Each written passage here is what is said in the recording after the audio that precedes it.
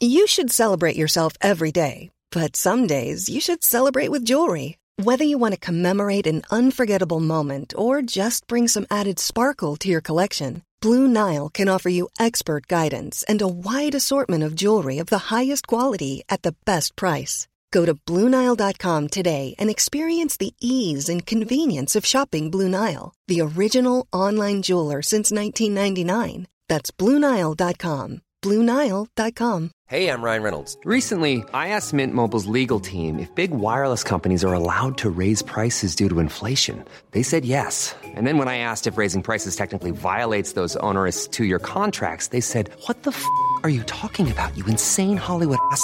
So to recap, we're cutting the price of Mint Unlimited from $30 a month to just $15 a month. Give it a try at mintmobile.com/switch. $45 up front for 3 months plus taxes and fees. Promo rate for new customers for limited time. Unlimited more than 40 gigabytes per month. Slows full terms at mintmobile.com. This is the Cork Today replay on C103.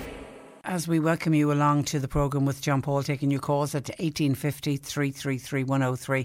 You can text or WhatsApp the programme to 0862 103 103. And looking at all of the papers today, I think the majority of them have front page stories linked to that awful tragedy that we started the programme with yesterday morning, the tragedy in Lixnaw, and lots of the papers today now with photographs of the victims and Gardaí investigating this what now appears to be a double murder-suicide, and that it's rocked a small North Kerry community, with the Gardaí and certainly lots of local people saying that there is no obvious motive for these killings. Gardaí say they're keeping an open mind as to why Mossy O'Sullivan, age 63, shot his partner Eileen, who was 56, and their son Jamie, who was 24, and of course it all unfolded at the family home in Lixnaw on sometime on Tuesday. It's hard to know when exactly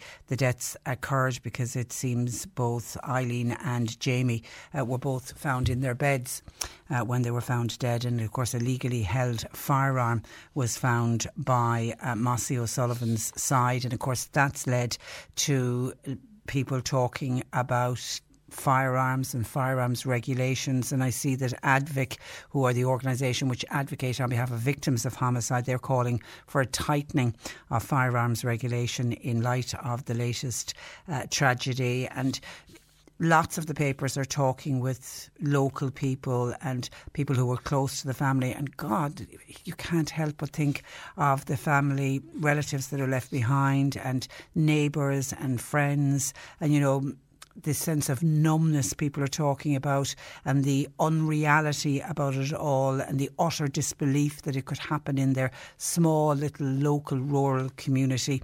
And they are a community who just are expressing absolute shock and sadness. So we think of all of the people in Lixnaw who've been affected by these deaths that happened this week. And of course a number of the papers also are tying it in with saying that this isn't the first such tragedy, and it is the third murder-suicide in Munster in the past 12 months, and that's kind of hard in itself to accept. And many of the papers are picking up on some of the other tragedies. We had only in February of this year what happened with the Hennessy family in Mitchelstown, and then of course we're coming up to the first anniversary of the tragedy with the O'Sullivan family in Kanturk. That happened on the 26th of October in 2020. Then there was also in Cavan, in Ballyjamesduff in Cavan in 2016, the Haw family, and of course the Butler family are being remembered, and the two little girls whose lives were lost in 2010. And then of course in Charleville, an anniversary that's just gone. It's 7 years ago now that the O'Driscoll family faced a similar tragedy in Charleville. So they're not the first of these awful tragedies, and it's families trying to pick up the pieces and carry on, where life will never be the same for any of those families. So may they all rest in peace. And as I say, we think very much of the people of Lixnaw and that whole community who've been affected by this dreadful tragedy. John Paul's taking your calls at 1850 333 103. And I mentioned the Gardaí in that story. The Gardaí are also making a lot of the papers today, but I suppose it's a kind of it is a good news story, and hopefully it'll prove to be even a better news story for some families, because Gardaí yesterday just put up online and are displaying what they reckon is more than €165,000 worth of what they say is stolen jewellery, and they're now hoping to reunite these pieces of jewellery with their rightful owners. The items range from diamonds to rings to necklaces. There's an array of watches there. There's some gorgeous pendants, there's earrings and there's cufflinks. Now, while some individual pieces you can tell even looking at them, I was looking at them online before I came on air this morning, you can straight away see that some of them are very, very valuable. But a lot of them are going to be more of sentimental value to the families who they were originally stolen from. The jewellery is believed to have been stolen in burglaries all over the country. Now, they were recovered in one property in the Greater Tallaght area.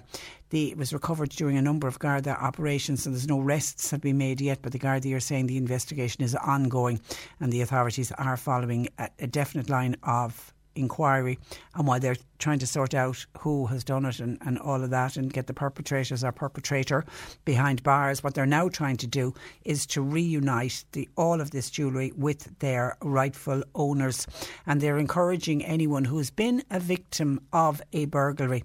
I suppose in the recent years, I don't think this jewellery that's probably been kept for very long, so maybe in the last year, because usually these people involved with the theft of valuable jewellery, the gold can often be, they'll sell it on to have it melted down, or they'll sell it on, they don't have a tendency to hang on to it for very long. So if you go to the Garda website, garda.ie, and you can look at all of the individual items, there's 41 watches up there. They reckon the watches alone have a combined worth of €37,000. There's 32 rings. Now, I was looking at the rings. To me, some of those rings are engagement rings. A lot of them are dress rings, but certainly there's a lot of them I was looking at this morning, and I thought that's a much loved engagement ring. Now, there's also, and I think this is unfortunate, they've also have diamonds and stones that have been removed from items of jewellery. I'm assuming then the gold has been sold on to be melted down, and they reckon there's about €55,000 worth of diamonds and precious stones. That's going to be nigh on impossible, I imagine, to find who the owners are, because if it was, say for example, an engagement ring that might have had one diamond or a cluster of diamonds, and if they've taken all the diamonds out, obviously their plan was then to sell on the diamonds, it's going to be impossible for anybody to say, yes, that's definitely the diamond that was in my engagement ring. But the Gardaí are at absolute pains to point out that all of the items, while they were found in the Tallaght area of Dublin, they know that these items could have been stolen from anywhere in the country, particularly in the last few months, but even going back to the last few years. And that's why they're advising people, if you were a victim of a burglary, and a burglary where items of jewellery were stolen, they're saying to people to please go on to the website, take a look at all of the photographs. They also have them up on the Garda social media channels.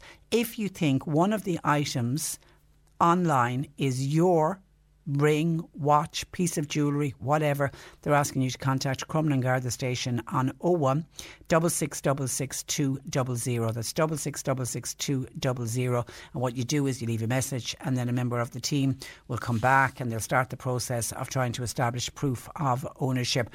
And actually, when I was looking at all of this jewellery today, I was saying the proof of ownership is going to be the big one for an owner to say, yes, that clearly is my ring. So the best piece of advice, and the Gardaí are emphasising this as well, is for all of us who are luckily in the position that we haven't been burgled, to photograph and keep a record of all, particularly if you've got any valuable piece of jewellery. They also, for example, say if you've got receipts for jewellery, I don't know how many people have hung on to receipts. If you bought an expensive ring, or the hubby who gave you the engagement ring, did he keep the receipt for the engagement ring? Unlikely. But rather than, if you can't keep the receipt, you certainly can. We can all keep photographs, have photographs, and of course with camera phones now it's a very easy thing to do. Some of the watches that are in this collection that they found are expensive brands. I mean, there's a Rolex. I spotted a Rolex straight away. But the one that caught my eye there's 4 pocket watches. Now these are old pocket watches, and these are definitely pieces that even the Gardaí are agreeing were possibly passed down through the generations and would have been of huge sentimental value to families. And there's one locket in particular that the Gardaí are putting a lot of emphasis on, and they really are hoping that they can reunite it with the family that it belongs to. If you're going online, it's item number 136 if you want to have a very clear look at it. But it is a locket, a very traditional, old style gold locket, but it has inscriptions on the face of it, and inside it's got two very old photographs. This is a piece that I think is going to be very easy for a family to say that is our family heirloom. One of the inscriptions appears to refer to a man called Robert Johnson, who died on March 28th, 1855. He was just 18. And the other then is Alexander Johnson, obviously a relation, 68th Light Infantry, who died in Portsmouth on his return from the Crimea War in 1856, and he was aged 26. So we assume that they were two brothers who died within a year of each other. And I'm imagining in my own mind that the mother of these two boys, somebody purchased this locket for the mother, put the photograph of her two sons, Robert and Alexander, and she probably wore this locket and held the two boys' photographs, close to her heart.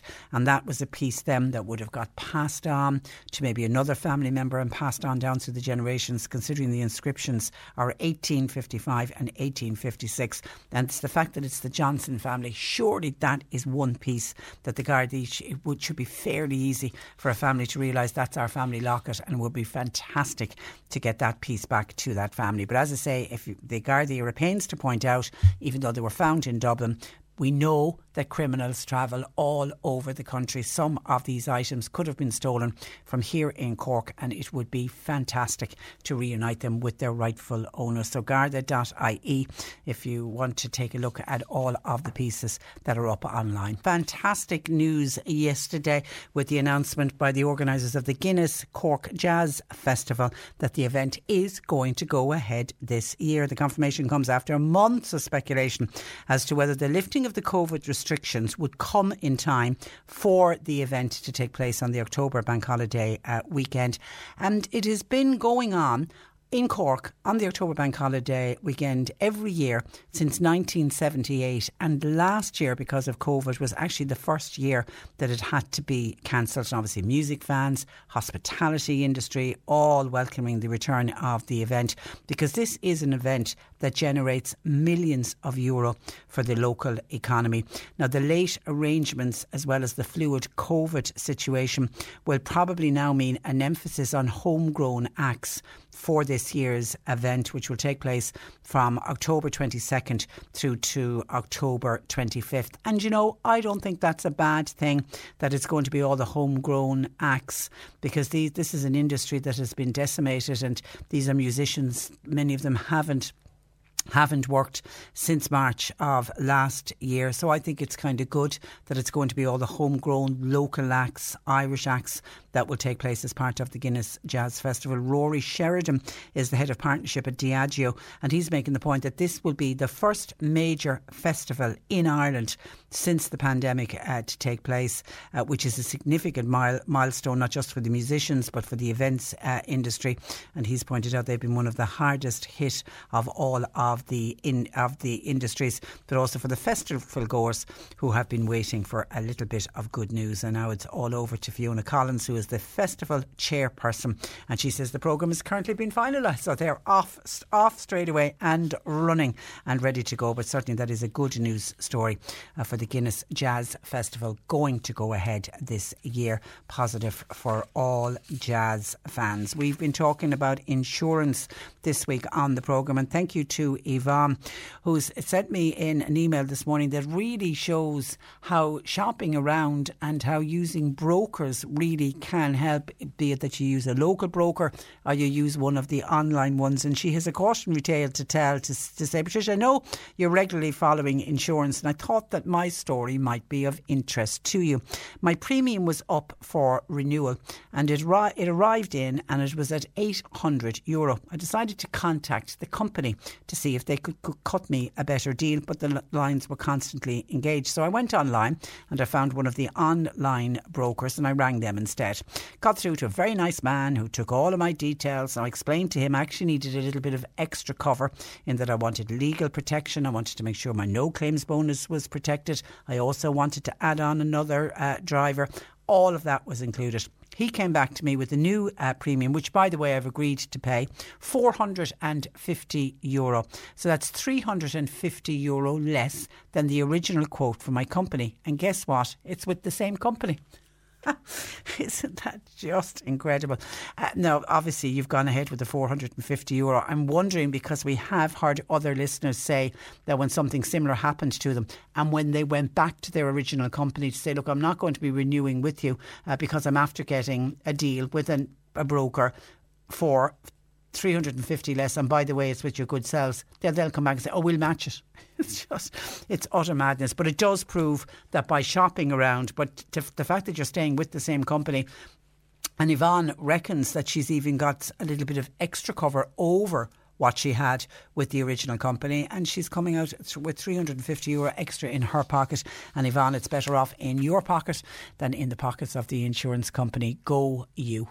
1850 333 103. John Paul taking your calls. Text or WhatsApp 0862 103 103. Cork Today on C103. With Sean Cusack Insurance's Kinsale, now part of McCarthy Insurance Group. They don't just talk the talk, they walk the walk. CMIG.ie. Now, the Irish Society of Chartered Physiotherapists have launched Ireland's first long COVID hub. It's to provide support and information to people suffering from long COVID as well as their families. And joining me from the ISCP is professional advisor Esther Mary Darcy. Good morning to you, Esther Mary. Good morning, Patricia. You're very welcome to the programme.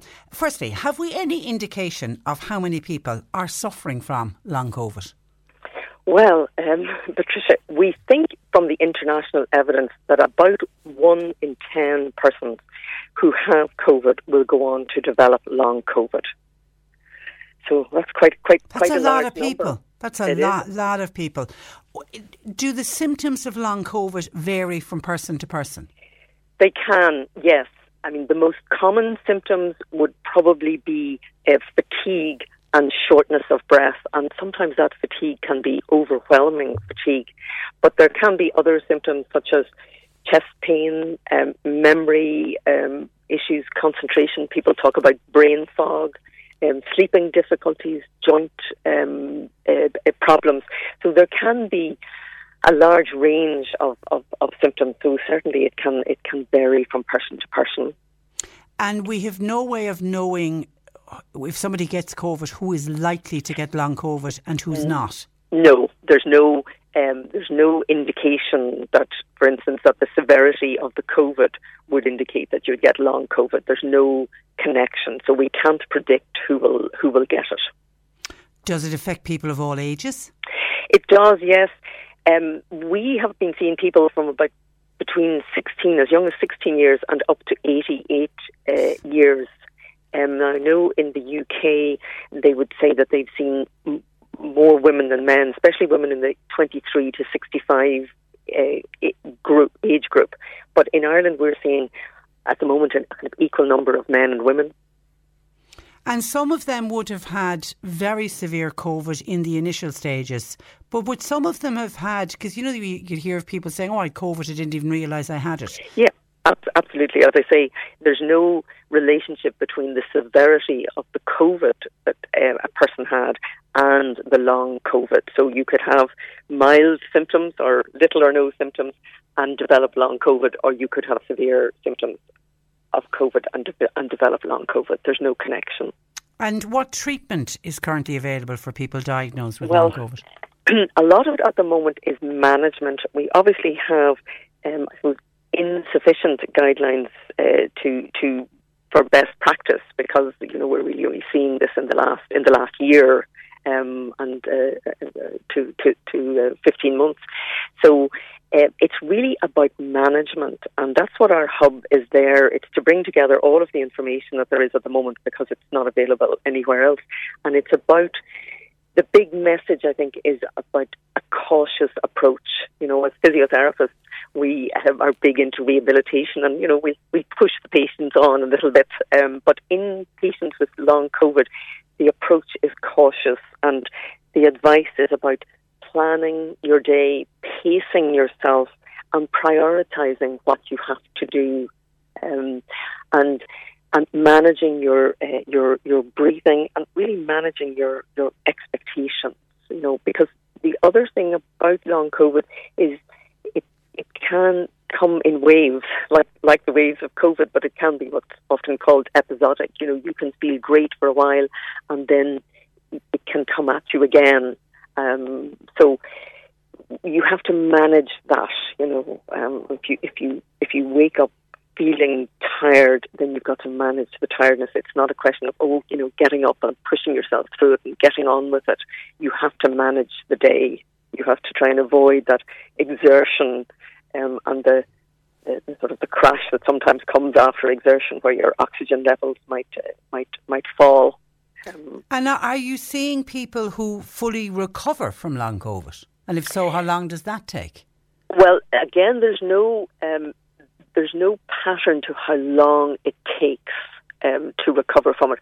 What we are, I suppose, concentrating on is that people manage it.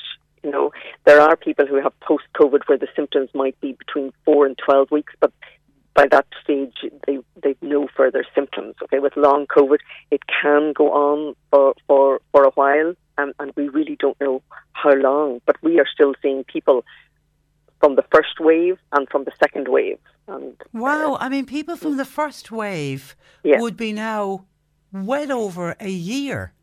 Yes. Well over a year since they were first diagnosed. Yes, yes. So, goodness, that's scary. It's about, well, you know, it's about helping them as well to maintain their lifestyle and to manage it. Really, you know, that's the important issue. I think is about managing it, and that's why our hub gives that kind of information. Yeah, because I know, you know, one of the symptoms that people spoke about with COVID was the loss of taste and smell. Yes. And I remember interviewing a gentleman who was trying to set up a support, like people fully recovered, except they never got back their sense of taste and smell. Are you seeing that still? Yes, you can see that in long COVID as well. Yeah. And that's shocking, because for people trying to eat and, you know, if food isn't tasting properly. I know, yes, and you're less inclined to eat when it doesn't taste so. When it doesn't taste, yeah. And is it true we don't have any long COVID clinics here in Munster? Well, that's an issue. The HSE is establishing long COVID clinics, and it has established them in the Dublin hospitals, and then outside of Dublin, there's just Our Lady of Lourdes in Drogheda and Waterford University Hospital and Galway University Hospital. So the nearest one for Cork would be Waterford, and we are really calling for the HSE to speed up the implementation of these clinics, but two, to make sure that people have equal access to it. You know, so in Cork we want the people of, you know, Macroom to Middletown and Charleville to Clonakilty to be able to access clinics. Are you okay there? Your alarm? It's not a smoke alarm now or anything that you need to... No, I'm fine. No, okay. Yeah. So you want hubs to be local? Because I'm also thinking, I mean, when you describe somebody having that absolutely chronic fatigue almost, the thought of that person getting into a car, they mightn't even be able to get into a car to drive a distance to get to a long COVID clinic. They may well be dependent on their family member to bring them there. So, you know, I think the more local the clinics are, the better. I mean, it does take a lot of people,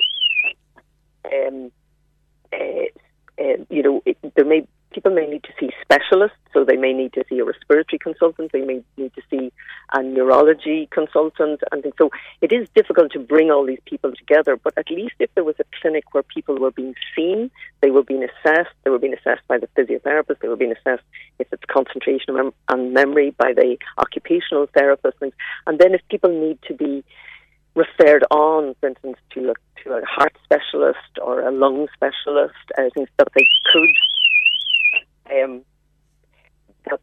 That they could. So what we are looking for is to set up these clinics. And I'll give you an example, Patricia. In London, back by the end of December last year, they had set up a clinic in every borough in London. So there were 32 long COVID clinics established in London to give people local access. So it was within their own borough. So we really need that for Ireland, because if you consider that 1 in 10 people are developing this, that's a lot of people. Yeah. So we need it for the counties, and Cork has had a big number of cases, so we need that. Yeah, because Laura, one of our listeners, was diagnosed with COVID back in February of this year. She's still suffering the effects. She hasn't gone back to work, but she finds that her GP doesn't seem to understand the symptoms and how she's feeling. Would that be common? Well, I think that GPs would be familiar with all of the symptoms. I think that it's because there are there's such a myriad of symptoms that it can be hard to manage, and I suppose that's why we put all of the information up there to help people to manage their symptoms. But there may be symptoms where you would need to see obviously a physiotherapist. There'll be symptoms where you need to see an occupational therapist, and as I said before, referral on to other medical consultants, such as heart consultants, if it was a heart issue, and lung specialists, if it was needed further management. So the GPs need to be able to have those clinics where they can refer their patients on to be assessed and to be managed. So and what role does a physiotherapist play in helping people recover from long COVID? We have a fairly large role in that. Obviously, when the symptoms are fatigue and shortness of breath, we are helping the patient to manage that fatigue and the shortness of breath. We are helping to kind of retrain the breathing, and on the hub we have videos there to show you how to actually manage your breathing. And that will help. Absolutely. And then there's obviously the slow building up of your strength and your endurance and your fitness levels. But as I say, that is a cautious approach, and through a pacing and planning and prioritising approach to rehabilitation. But we are there for that as well. Yeah, because I saw a young boy on TV. He was an 18, 19-year-old. This was at the start of the first wave. Now, he was very sick with COVID and ended up in ICU and in induced coma and all of that. But when he came back out of it, he was attending a physiotherapist. He had to learn how to walk again. Yeah. Now, I know that's a very extreme case. Yeah. It is. But that's where, you can have symptoms that really literally affect your kind of neurological aspects of your body, and we've certainly had to retrain people to walk again. Now, as you say, it's it is that's not common, but it does happen, and that we have seen many patients who've needed that type of rehabilitation, where we need to. Again, monitor, but also to bring on their rehabilitation and build up their strength and their learning to walk again and to retrain their walking pattern. Okay, and while we wait for more of these long COVID clinics to open up, in the meantime, Esther, your group of the Chartered Physiotherapists have this hub. How can people access it? Yeah, and that hub is by simply going to askthephysio.ie. and they will see the long COVID section up there. And there's even things like a diary where they can chart their activity and their restlessness and their things, and keep a diary of what it looks like as well. So there's all sorts of practical tips to help them. For their family and carers. Yeah, as well. I was just going to say, I think it's obviously for somebody trying to manage their own long COVID symptoms, but many people are living with a loved one who's doing the caring and trying to look after the person with the long COVID. So this hub will be essential to them as well. Absolutely, yeah. And we really are encouraging people to go and look at it and hopefully that they will find it helpful. Okay, it's a terrific facility. Well done, and well done for putting it up online and throwing it out there to everybody. Esther Mary, we leave it there. Thank you for that, and thanks for joining us. A lot. Good morning to you. That is Esther Mary Darcy, who is a professional advisor with the Irish Society of Chartered Physiotherapists. If you are a loved one battling and suffering from long COVID and you're looking for help, please go to their hub. I was looking at it yesterday evening. It's got lots and lots of information on it at askthephysio.ie. askthephysio.ie. 1850 333 103. John Paul taking your calls. You can text or WhatsApp to 0862 103 103.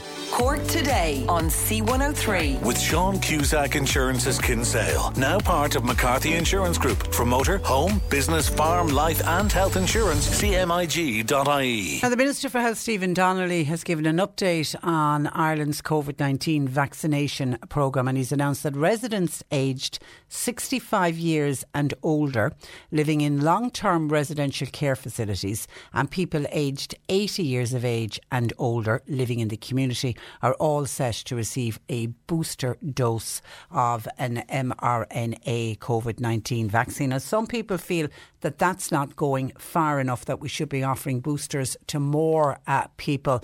Eddie, one of our listeners, has contacted us on this. Good morning to you, Eddie.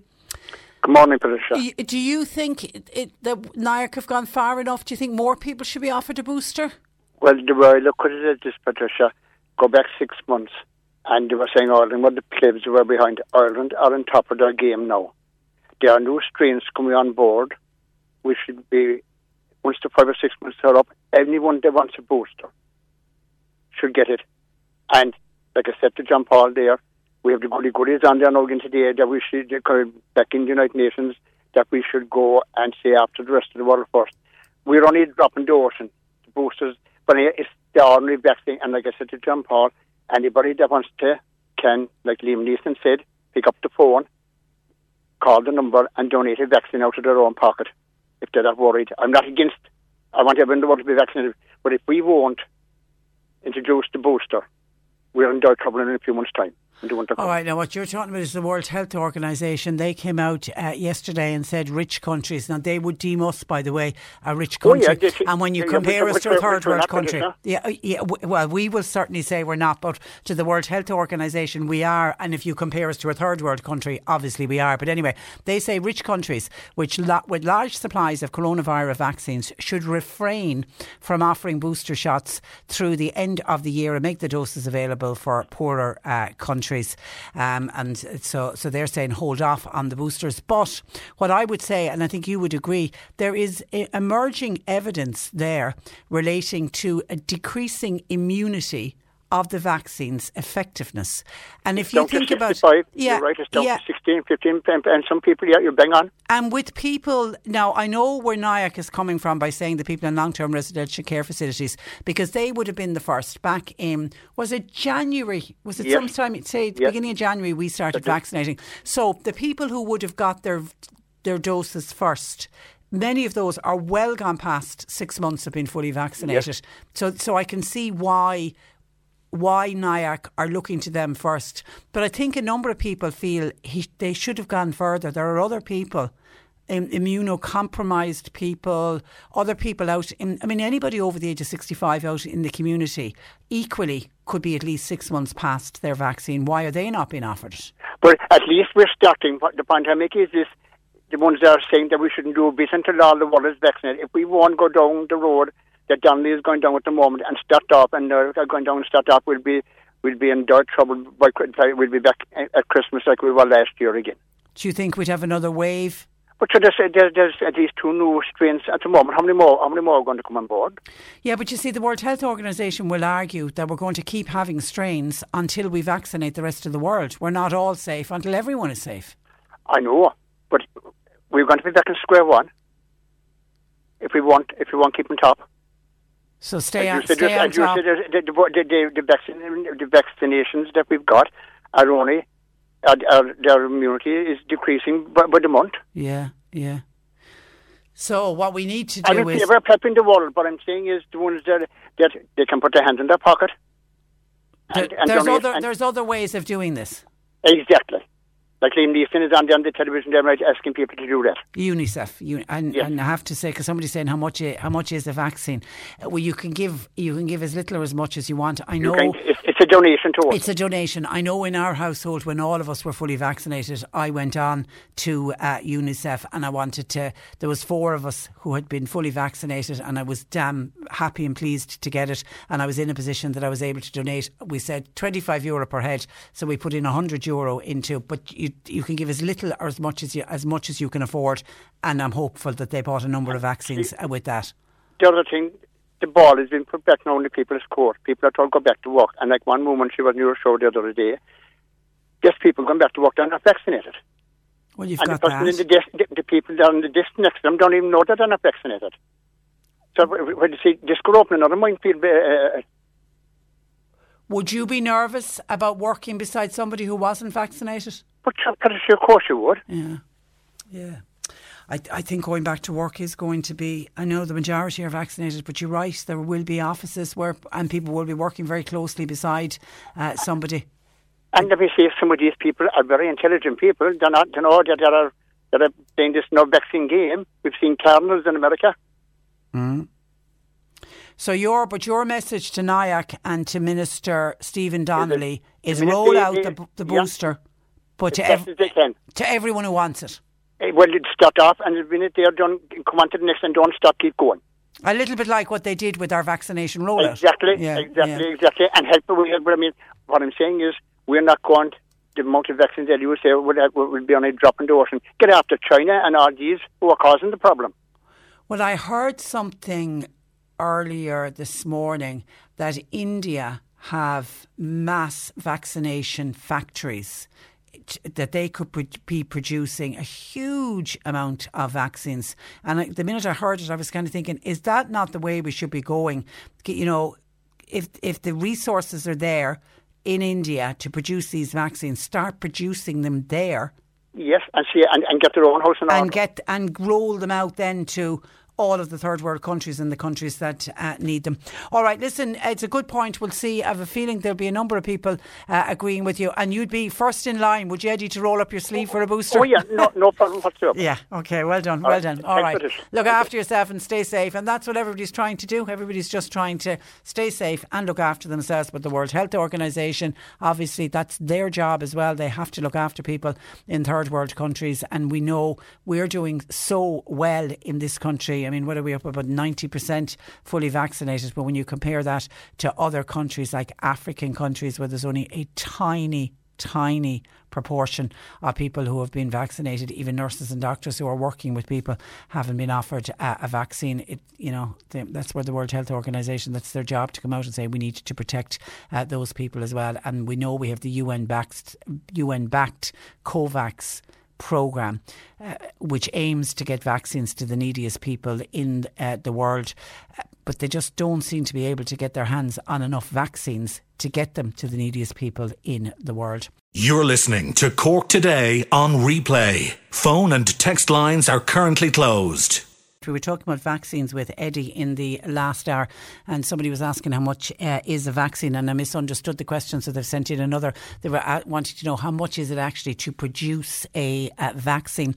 Now, the last piece that I read about vaccines would have been in July, and it was a piece from Oxfam. Now, obviously Oxfam were very much talking about third world countries and the need to try to get vaccines into third world countries, but they on some research they had done, they reckoned that it costs as little as $1.20 a dose. That's to physically make it. Now, that's not adding in all the money that would go into the research of it.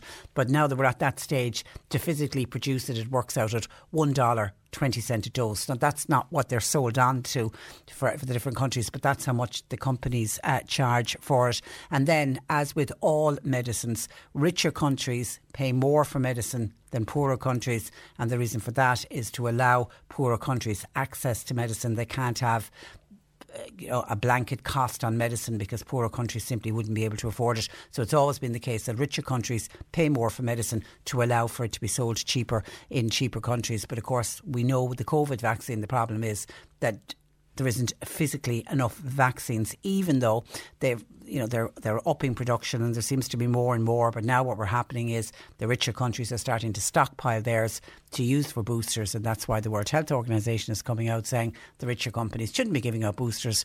We need to vaccinate the third world countries. But the bigger problem from the pharmaceutical point of view for the poorer countries is the fact that the companies who produce and who make all of the vaccines, they've yet to agree to transfer the vaccine technology and the know-how with any capable producers in developing countries, because the day that happens, that would then increase global supply and it would drive down prices, and that knock-on of that is it would save millions of lives. So that's where we need the pharmaceutical companies now to hand over that vaccine technology, hand over the know-how. There are capable producers in developing countries who can do it, but they need the transfer of the vaccine technology. So that's, I think, where the push really needs to come from now, and that's where the World Health Organization and the richer countries, they need to start pushing all of these pharmaceutical firms to say, come on, it's a global pandemic. You need to start sharing the information so that developing countries can start producing their own vaccines, and that certainly would solve a lot of the problems. But the actual making of a vaccine, it's as little as $1.20.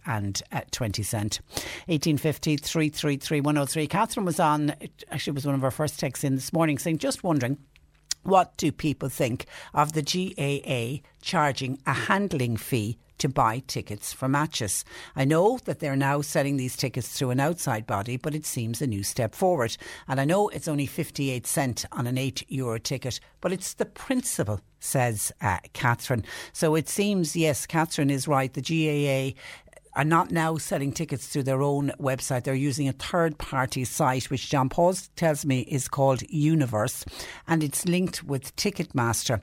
And so when you go to buy your ticket, you pay, in Catherine's case, it was €8 a ticket. But as you know, if you buy any tickets through Ticketmaster or any company like that, there is always a handling fee, and the handling fee is usually around 50 cents, even though Catherine says hers was 58 cents. That's on top of the ticket, and a lot of people are saying it is the principle of the matter. It is only 50 odd cent, but it's the principle of the matter, particularly if it's for a local game. People seem to take a lot of umbrage to that, but just to warn people, if you are buying tickets, that's the way the GAA, I don't know why that decision was made, but they're now handling the sale of their tickets has gone through a third party site. Maybe they're just simply gone too busy. Maybe that is the issue.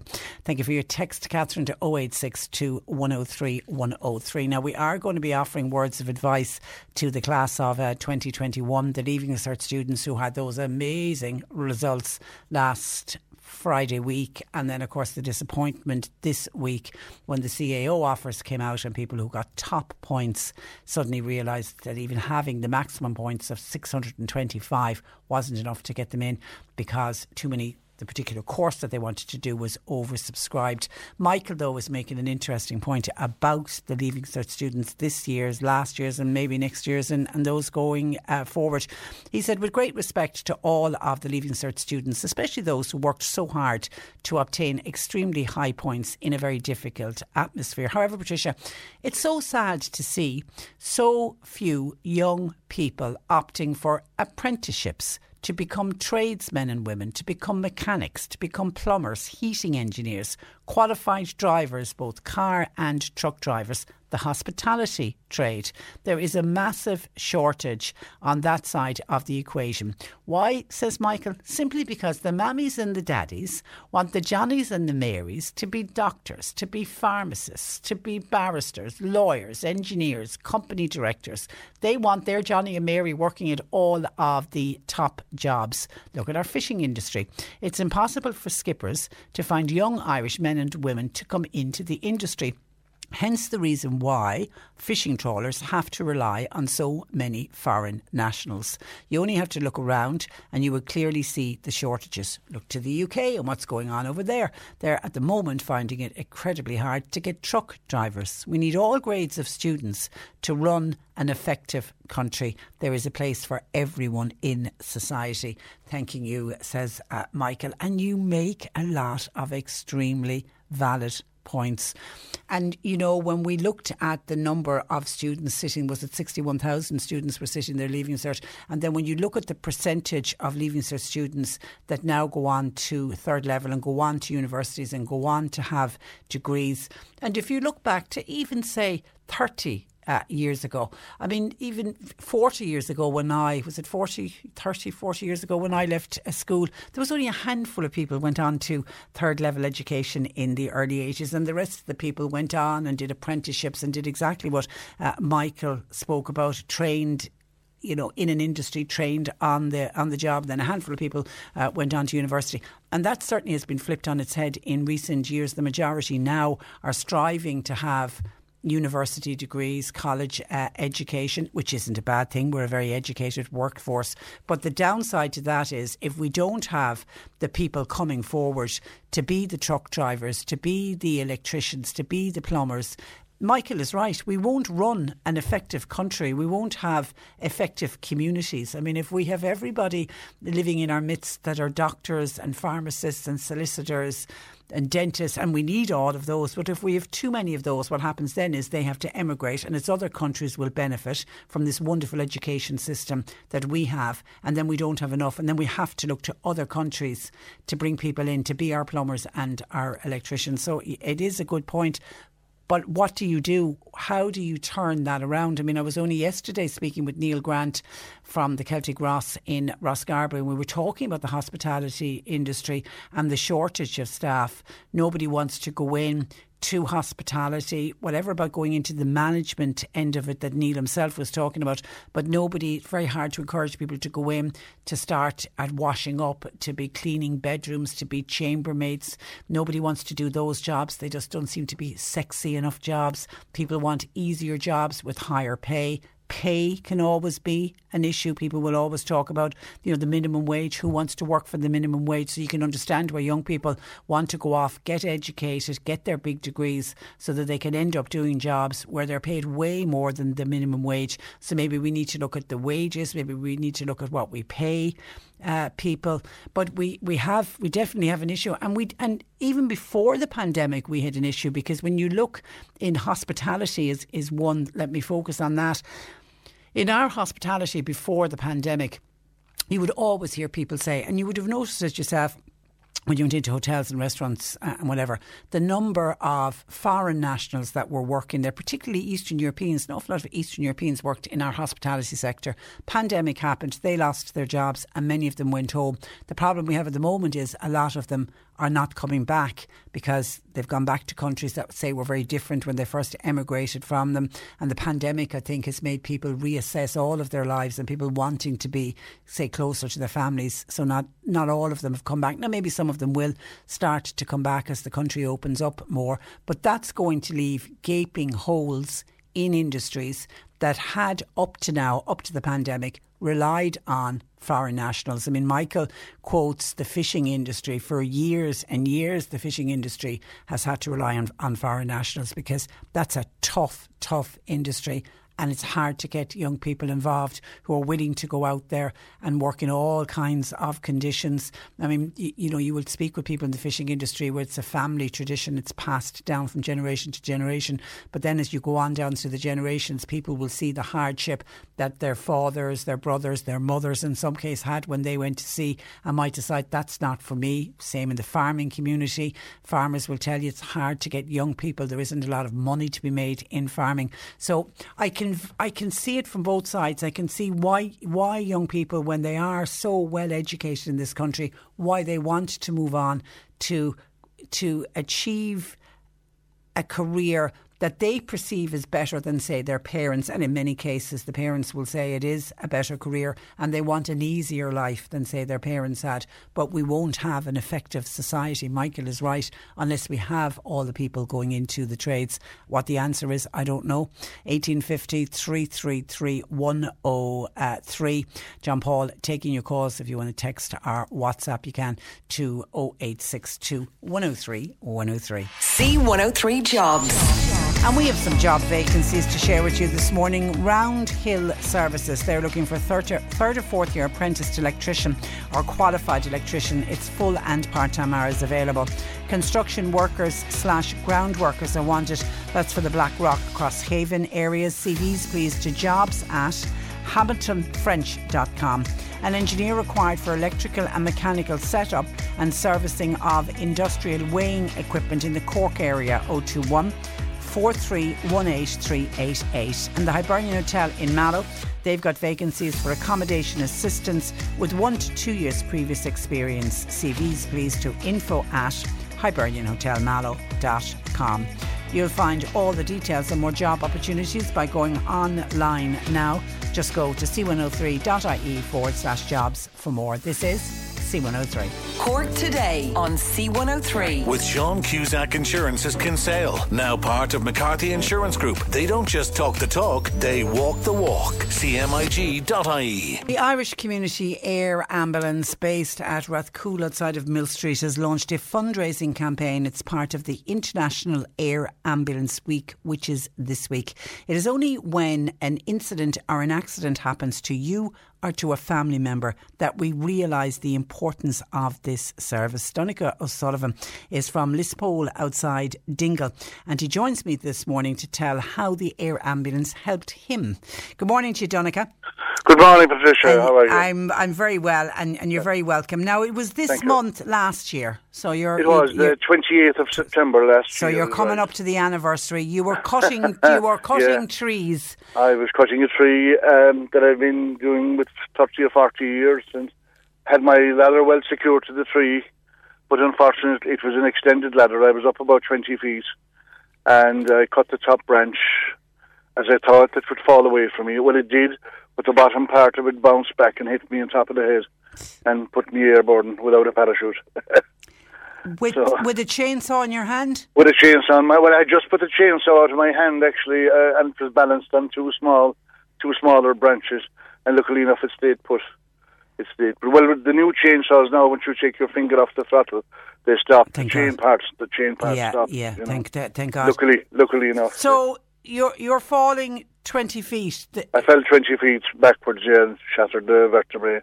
I knew as soon as I hit the ground that I heard the crack. I knew the back was broken. Luckily enough, I landed on grass.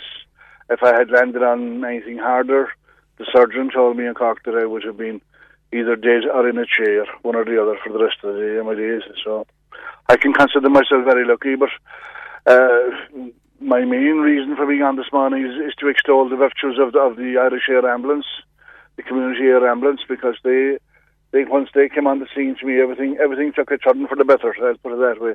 But you're lying on the ground. You know you're in trouble. Yeah.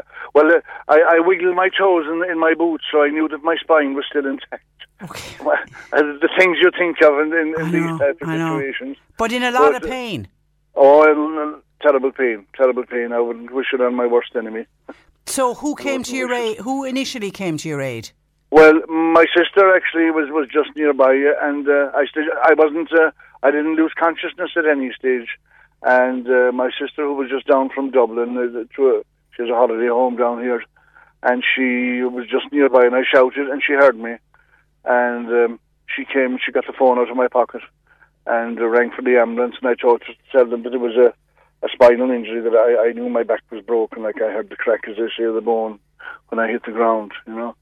And luckily enough, I was able to give her my ear code off the top of my head. Well done, well done. I've all those numbers locked away in the corner of the brain.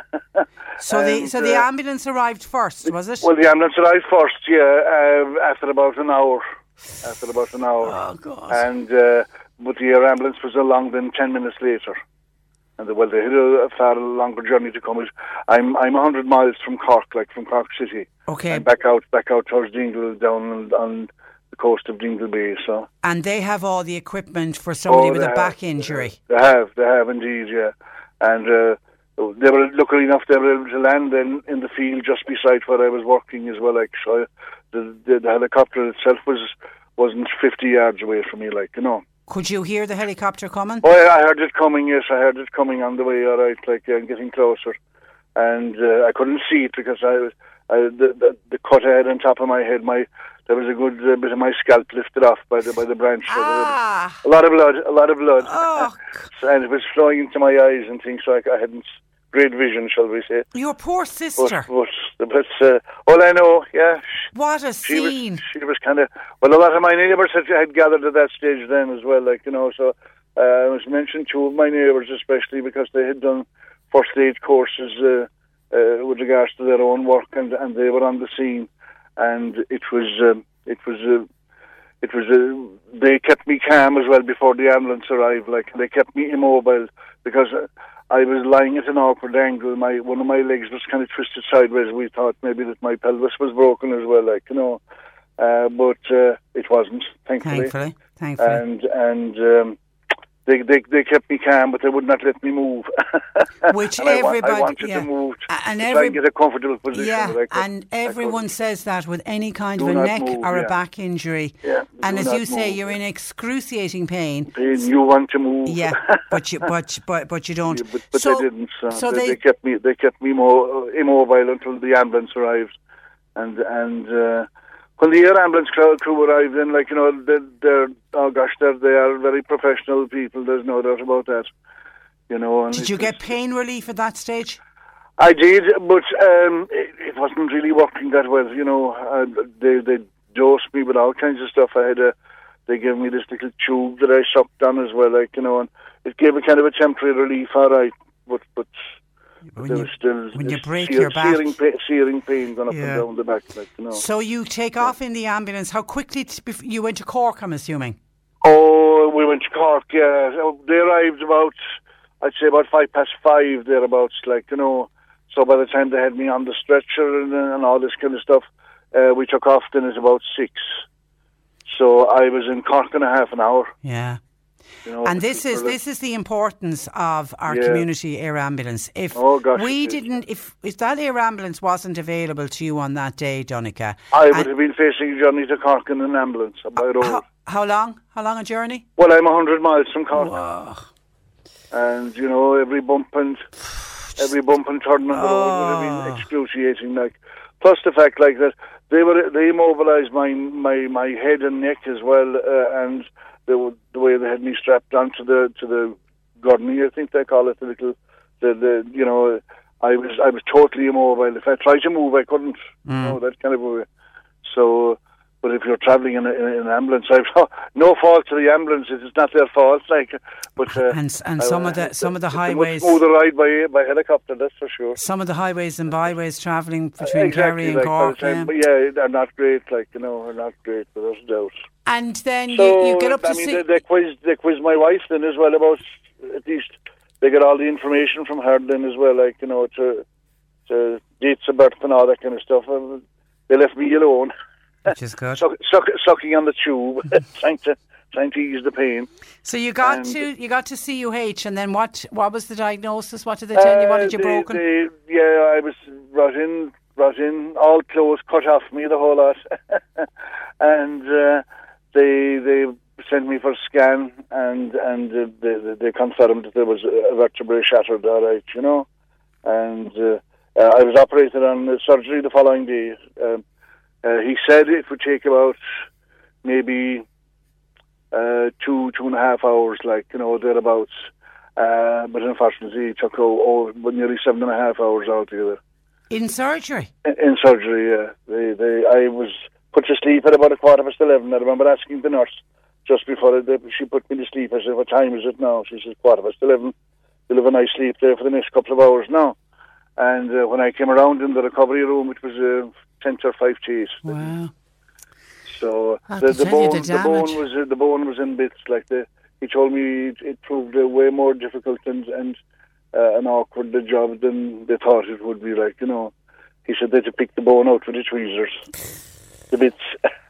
And a year on, Donncha, where are you at? I'm still in a lot of pain. Constant pain. Yeah, I am, without a doubt. I was down to Cork yesterday actually for a consultation with Mr. Reedy, the surgeon, and he had taken an MRI there a couple of weeks ago, and he can't find anything that's causing the pain. And he's consulting now with him. I think Mr. Dolan, who's a back specialist, and he's going to have a look at the MRI as well, and they're going to consult and see if they can come up with something, because painkillers aren't working. I'm on no painkillers at the moment because there's no point in having them when they're not working.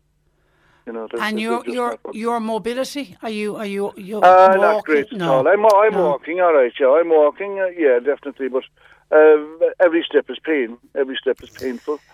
I'm in pain when I'm walking, sitting or standing. Oh, God help you. Even in bed by night, as soon as I move in bed, it wakes me. So I wake 5-6 times a night. And back pain is excruciating. Oh, it is. It's like getting a stab of a knife into the bottom of the back when I move in bed by night. So that will wake you, whether you like it or not. So you're not back up trees anyway, that's for sure. No. I have stayed away from ladders and trees in the meantime, just to admire the trees from a distance. That's all. No physical work. No. I worked in the post office for 42 years myself, but I have a small farm as well, so it's sheep. But I haven't cut a sheep since last September. Luckily enough, I have a son who has built his house just beside ourselves at home now, so he gets a chance to prove how strong he is now. But listen, you're alive and you're standing, and doubt. Please God, medicine is great, and these consultants it is, and are great. I actually had called down to the air ambulance to say thanks to them last Monday. We were down in Rathcoole because we run a little festival here every August bank holiday weekend, and part of it is a charity walk on the bank holiday Monday. So the festival committee, fair play to them, they donated half the money this year's festival for the air ambulance because of my situation. Brilliant. And the other half then went to another very good cause, the Dingle Coast and Cliff Rescue. Brilliant organisation. Another arm of the same thing, really. Yeah, and we can't overemphasise enough how important depending on people's pockets. Yeah, really. It's shameful, really, that we have to do it, but this is the way these community groups operate, and the air ambulance. And I know people can donate on communityairambulance.ie. Oh, they can indeed, yes. And I would urge everybody to donate any food bob at all they have, And we did a family collection then ourselves as well, So we had €2,000 in total. Wow, just from the family. Well done. Well done. It's a small price to pay. I know. And you can also donate €4 by texting FLIGHT to 50300. 50300. And somebody's just telling me that the vintage run will be held in Ballydehob on Sunday the 19th of September. Vintage cars, trucks, motorbikes, tractors, and that's to raise funds for the community air ambulance. Entries are being taken in the Irish Whip in Ballydehob. Listen, Donncha, continued good luck with your recovery. Thank you. And thank you so much for taking time out to talk to us this morning. Not at all. You're more than welcome. Bye-bye. God bless. Donncha O'Sullivan there from Lispool outside of Kerry. Micah says Wales, this is on air ambulance, Wales has 4 air ambulances and 5 rapid response vehicles, all funded from bucket collections. Why the hell can we not fund even one? We should be ashamed of ourselves. It's just unbelievable. Of those 4 air ambulances in Wales, 3 of them are equipped with night vision. We should have the same here, because remember, people can get seriously ill during the night as well as the day. Our paramedics should be trained for the helicopters. We need more than one air ambulance. The sooner another air ambulance is in service here, the more lives will be saved. It is the way forward. Most important when you are discussing the air ambulance, to impress on men, women and children to know their air code. That is all that they have to know when they make the call. And actually Dunick, I think, made that point himself, that when his sister arrived and got his phone out of his pocket, he knew his air code, so that the ambulance and the air ambulance were able to get to him as quickly as possible. Thank you for that. 1850 333 103. John Paul taking your calls. You can text or WhatsApp 0862 103 103. Cork Today on C103. With Sean Cusack Insurance's Kinsale, now part of McCarthy Insurance Group. For motor, home, business, farm, life and health insurance, cmig.ie. We're off to Bandon Garda Station, where Garda Frances Murphy joins us for her first Garda file. Good morning to you, Frances, and you're welcome along. Good morning, Patricia. Now, in general, it's good to hear that crime has been low in West Cork over the last couple of weeks, but you do have details of some criminal damage that has happened, starting with an incident in Bandon. Yes, Patricia. In general, crime has been low. Just to cover a few incidents, I suppose, that have been reported to us here in West Cork, to the Gardaí. Criminal damage there in Bandon on the 28th of the 8th, 2021 this year. There was damage caused to a large potted plant outside a commercial premises here in Bandon. It happened, I suppose, in the early hours of the morning, and the cost of the damage was approximately about €100. Unfortunately, it's not an isolated incident of this type in recent weeks. You know, it's hard times for the locals. A lot of them have put a lot of time and effort into their properties, you know, and this behaviour is not acceptable. I suppose anyone with any information in relation to this or a similar incident in the area, we would like if you could pass on the information to Bandon Garda Station on 023 885 2200. Okay, and that kind of crime is so frustrating because it's so needless. It's just pointless. And it's the whole community suffers, because we all love to have areas that, you know, have nice potted plants around. And you're right, businesses do go to great effort. So it really is shameful. Now, there was an incident in Clonakilty a couple of days later. That's right, Patricia. In this case, the injured party parked his car in Inchydoney car park. When he returned to his vehicle a while later, he discovered that it had been keyed from the back of the car all the way up to the front door on the driver's side. It definitely appeared to have been done deliberately. Anyone that was in the vicinity at the time with any information, we would be very grateful if you could contact Clonakilty Garda Station on 023 88 And stay in Clonakilty because a trailer was stolen. That's correct, Patricia. There was a theft of a trailer near Clonakilty on the 31st of August. The injured party reported the theft of a trailer from outside the entrance to Clonakilty Golf Club. This trailer had an advertisement board on it. They left this behind, but they took a large metal chain that was also attached to the trailer. This occurred between 10 p.m. on the 31st and 9 a.m. on the 1st of September. Anyone, again, that was in the vicinity that may have noticed any movement, please contact Clonakilty Garda Station with any information. And it would be unusual to see a trailer around at that hour of the night, that it might stand out for somebody. Exactly, dash cam footage. And theft from cars, we're constantly talking about that here on the Garda file, and not to leave anything of value. There has been a few reports. There has. It's not as, you know, I suppose, a bigger crime as has been in the past. Thankfully. Yes. There has been a report recently there of a male acting suspicious in the Bandon area looking into parked cars. You know, we haven't had any specific reports of any thefts, but as always, you know, we cannot stress enough how important it is to be so vigilant when it comes to unattended vehicles. You know, in most cases where the thefts are from cars, the cars are usually left unlocked. Do not leave any valuables visible in the car. If you are going walking, etc., then, you know, remove any items and leave them at home, or put them in the boot before you reach your destination and not when you arrive. It's an open invitation for criminals if cars are left unlocked. it makes their job a whole lot easier. Yeah, and the one that we were all guilty of at one stage, where if you had a handbag with you, put it on the back seat and put a jacket on top of it. Yeah, again, it's glaringly obvious when somebody looks into the car that there's something under the jacket. Exactly, it's definitely a no-no. Yeah, OK, and back to criminal damage, this time in Skibbereen. Back to Skibbereen on the 3rd of the 9th. There were 2 incidents reported to Gardaí where damage was caused to 2 parked cars overnight. Tyres were slashed on both vehicles and also some damage to paintwork on one of the cars. Investigation and inquiries carried out by the local Gardaí, and the culprit has been identified and brought before the courts, which is great. OK, well done, well done. Now, you want to talk to us, Francis, a little bit about fraud and economic crime. Yes, Patricia, I suppose this is a growing problem all over the world. It's a huge problem at the moment. It's growing rapidly each and every day. Just to mention to you, I suppose, a few of the types of scams that are doing the rounds at the moment and have been reported to us in recent days. One particular injured party reported to the Gardaí she had received a fraudulent text from her bank to advise her to reactivate her account. Unfortunately, she clicked on the link that they sent her and followed the instructions. She later received a phone call from the bank fraud department stating that €9,000 had been taken from her account. Her bank are currently investigating this incident. There was another similar incident where the injured party this time also got a text message from his bank saying that his account was disabled. He again, unfortunately, fell for it, followed the instructions, clicked on the link, and later received a call from his bank that €20,000 had been withdrawn from his savings account. His bank immediately froze his account.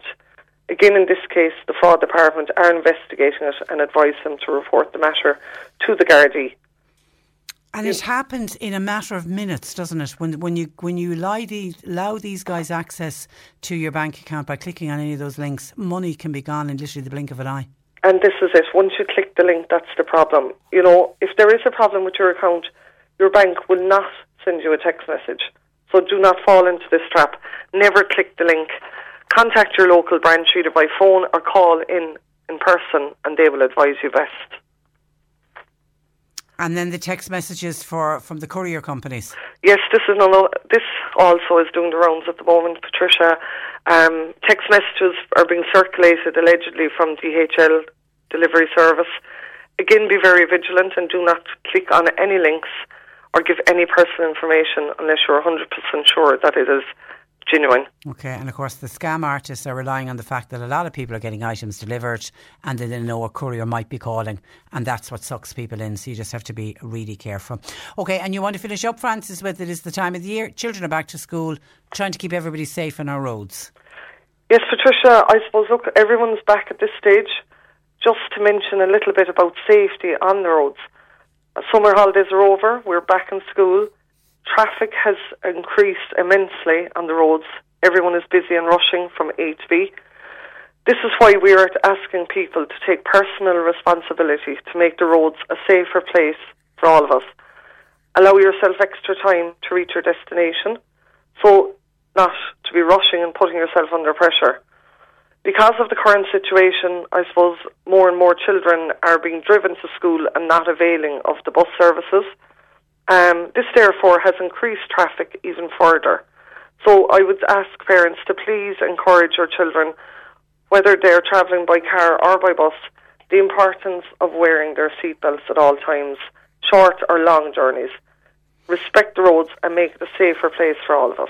And we're also, you can already see it in the morning I'm an early riser, and the mornings are already darker, the evenings are going to start drawing in, and you will have children who do get the school bus who will be out on rural roads, so other drivers need to be aware of there will be, extra people walking on country roads as well.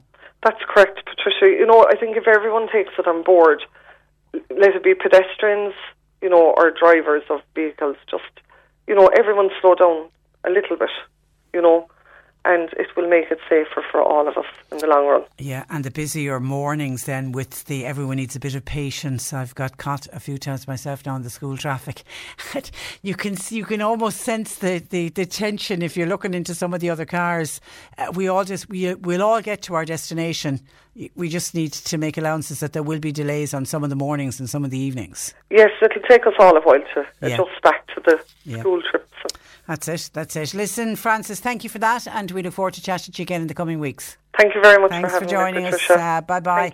That is Garda Frances Murphy, who is based at Bandon Garda Station. Catherine Ross Murphy listened to the programme this morning, heard me speak about the community air ambulance, and she was on to remind me of her. Remember her wonderful book on the old time recipes? We had it, I'm sure it was before Christmas. We got a huge reaction to it, and they're kind of recipes that you'd remember your mother and your grandmother. They're real old traditional recipes. It was a fabulous little book that Catherine produced herself and then sold it on for various charities. When she was on to say that the last remaining copies of the book are now on sale and they're going towards the community air ambulance. They're available in local shops, and she's particularly looking for a shop in the Clonakilty area that would be willing to take the book, and these books fly off the shelves, I can tell you that, with the proceeds going to the community air ambulance.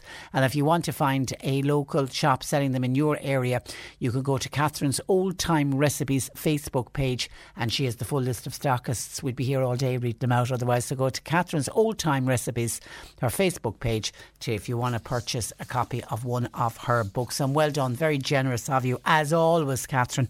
You're a generous, kind woman, and the proceeds are going to a really, really good cause, the community air ambulance. Okay, we need to take a break.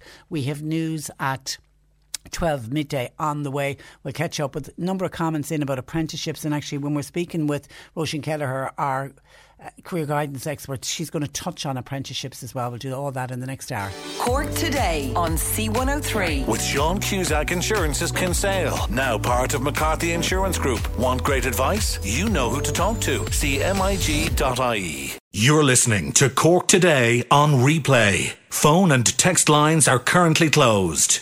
We were talking about scams when we had Frances, the member of An Garda Síochána, on from Bandon Garda Station in the last hour. Of course, when you mentioned scams, we get calls and texts. And Mary Kilroy was on, says she just, as she was listening to us, received a text message saying that her package had been delayed by 12 hours. Oh, goodness.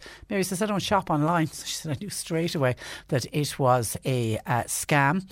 And Jim in the Glen says, Tricia, I received a call from an 085 number this morning. The woman had an American accent. She said she was from the Revenue Commission, was she? And I was being charged with fraud and tax evasion. Jim, what have you been up to sort it out? I needed to go online and click on a link. Obviously I didn't, but he said some people might be caught out. That's from Jim in the Glen. Thanks for that, Jim. You're a smart man, you know exactly who are the scam artists. Just get off the phone immediately.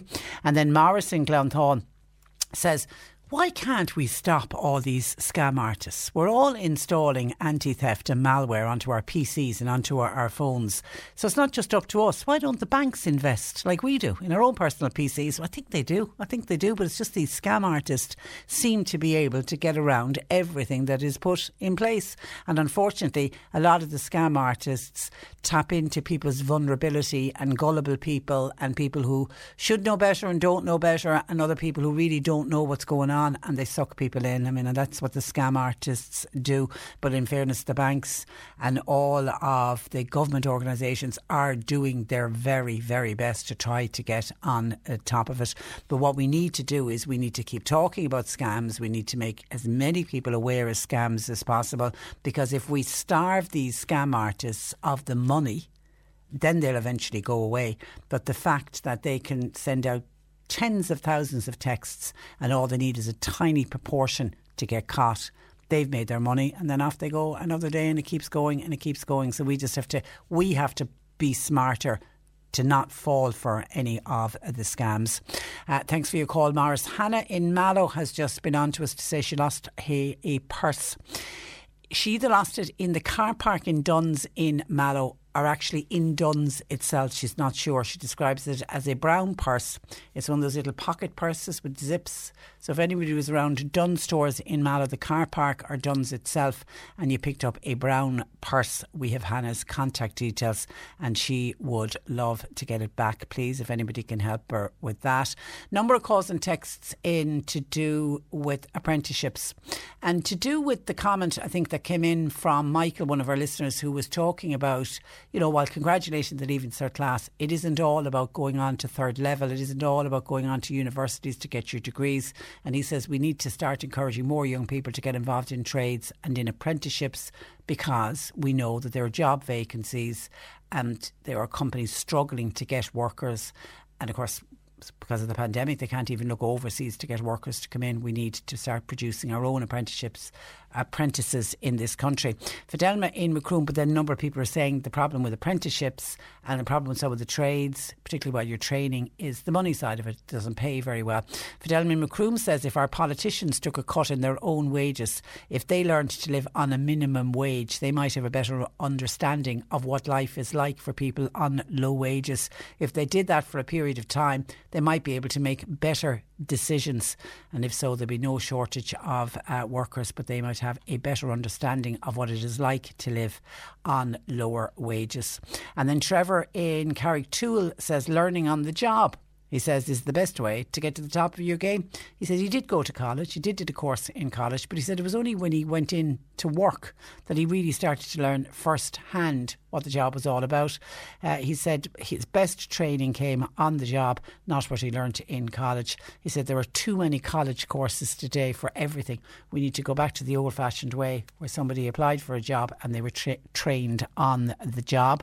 Mary in Mallow says, my children did apprenticeships over the years, but she feels that many industries were lost in this country and therefore there wasn't work available. Other companies then decided to bring workers in from abroad. I'm assuming, do they work cheaper? Is that the reason?